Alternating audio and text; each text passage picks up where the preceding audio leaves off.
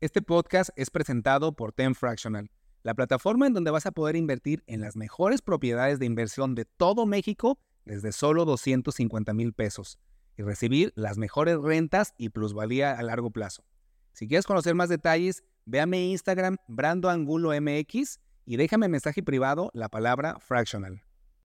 Bienvenidos a un capítulo más de su podcast preferido de bienes raíces y emprendimiento.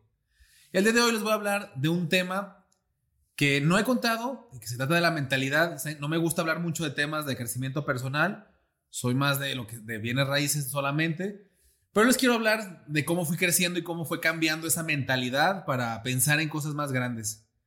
Mucho de esto depende, yo sé, del ambiente en el que crecimos. Yo tuve ciertas limitaciones, nunca sufrí tanto de las cosas mínimas, ni comida, ni casa, pero sí nada de lujos extras, escuelas públicas y lo mínimo necesario. Pero en el ambiente en el que crecí siempre había una mentalidad pues limitada. Ve, busca un trabajo y hasta ahí. Nada de emprender, nada de hacer una gran empresa. Entonces para mí ir abriendo mi camino, pues sí fui rompiendo con todo eso que me fueron diciendo toda mi vida. Los que no sepan, inicié siendo asesor inmobiliario. Después de eso brinqué y fundé mi propia inmobiliaria. Vendía y rentaba propiedades. Después de eso hice flipping, que es remodelar propiedades. Hice muchos flipping por varios años. Después brinqué, hice mi primer placita de locales comerciales que prevendí. Con esa lana construí, me fue bien, hice otra, hice 4 y ya llevaba como unas 5 o 6 hasta que pasó una reunión que es la que les quiero contar el día de hoy. En esta reunión me senté con un gran amigo de la maestría, Juan Pablo. Es uno de los socios fundadores de una aplicación que se llama 100 ladrillos. No se me va a olvidar, nos estábamos comiendo, nos echamos unos tequilitas. Yo no estaba ni siquiera en redes sociales, pero sí daba conferencias y tenía mis placitas y yo me sentía pues fregón, ¿no? Según yo no era mamón, pero me sentía ya que iba muy bien y muy fregón, ¿no? No se me olvida, siempre Juan Pablo te da consejos y te da ahí apuntes de lo que él va viendo. Y recuerdo perfectamente que pues, comimos, nos echamos al final unos vinitos y después ya tardecillo me dijo así de repente: oye, güey, yo te conozco, yo te he escuchado en la maestría, he hablado contigo, yo sé tus capacidades. ¿Por qué no das otro brinco? ¿Por qué sigues haciendo tus placitas? Fíjense, cuando recibí eso fue así como, ay, güey. Y yo pude haberlo visto de dos maneras, ¿no? O sea, pues mi ego creyéndome la de que soy un fregonazo. Así, ¿qué te pasa? Yo estoy haciendo plazas, estoy haciendo buena lana. Y ya, y cerrarme y decirme que le importaba, ¿no? O la otra, escucharlo de verdad. Siempre, pues, abierto a estar aprendiendo de gente que admiras, ¿no? Y él me dijo: ¿por qué no estás viendo en Polanco qué están haciendo? Vete a otros países a ver los edificios. ¿Por qué sigues con proyectos pequeñitos? Y ya no le contesté nada. Pero esa idea se quedó clavada en mí. Lo que les quiero decir es que aunque yo ya había roto muchas barreras que me habían impuesto en toda mi vida, al final no fui empleado y sí quise ser emprendedor y fui asesor, hice mi primera empresa, una inmobiliaria, que para mí fue increíble.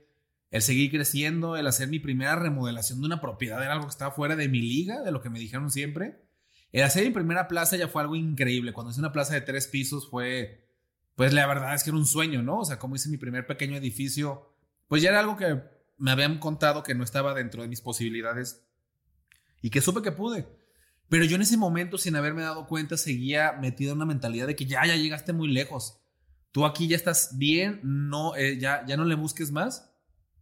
Y me encerré en esa liga, o sea, inconscientemente yo ya me había limitado. O sea, tuvo que llegar alguien que me dijera, que me viera y que me diera un tip de que, oye, pues hay mucho más y yo sé que tú tienes más capacidades, y que me abriera la vista a hacer algo distinto y no seguir haciendo lo que ya sabía y donde yo me sentía cómodo y donde sobre todo les digo, me sentía que hasta ahí ya era lo que había logrado.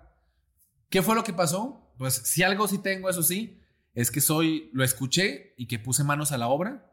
Y a la siguiente semana, en un terreno que teníamos, iba a ser yo una plaza comercial, como las que venía haciendo, las 6 que llevaba, las 7 que llevaba. Y dije, no sé qué voy a hacer, pero voy a buscar los terrenos alrededor y aquí voy a hacer mi primer edificio. Ya no de 2, 3 pisos, voy a hacer algo mucho más grande.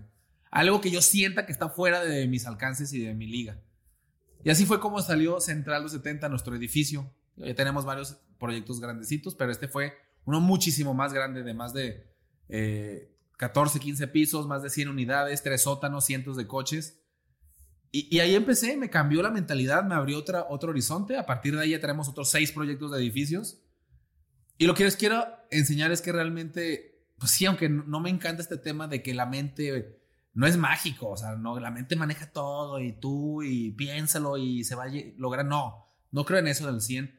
Pero sí que por cuestiones sociales, por donde nos nacimos, por donde nos desarrollamos, pues sí hay ciertas cuestiones que te meten en la cabeza toda la vida. Y a veces te dicen, estás bien, güey, no vas a llegar lejos, y después de mucho, pues te la crees y eso crees que eres. Y a veces no es cierto, de hecho. O sea, aquí la cuestión es qué hacer, qué lees, con quién te juntas, qué escuchas. Y esas son las cosas que a veces te abren unas nuevas posibilidades. A mí el haber estudiado más, el estar leyendo, el tener amigos de este tipo, pues me han hecho abrir mis ojos y ver que tengo más posibilidades. Es muy probable que si yo no hubiera tenido ese ímpetu de ir un poco más allá, pues yo tendría un empleo que me pagaran algo que no está nada mal, está súper bien, pero que igual no iba a ser tan feliz, ¿no? Que no me sentía que era lo que yo quería hacer. Entonces, ojalá que solo les quede la anécdota de sálganse de esa liga que les impusieron o les hicieron creer, porque es muy probable que haya muchas posibilidades que ustedes no están entendiendo y que no están intentando hacer.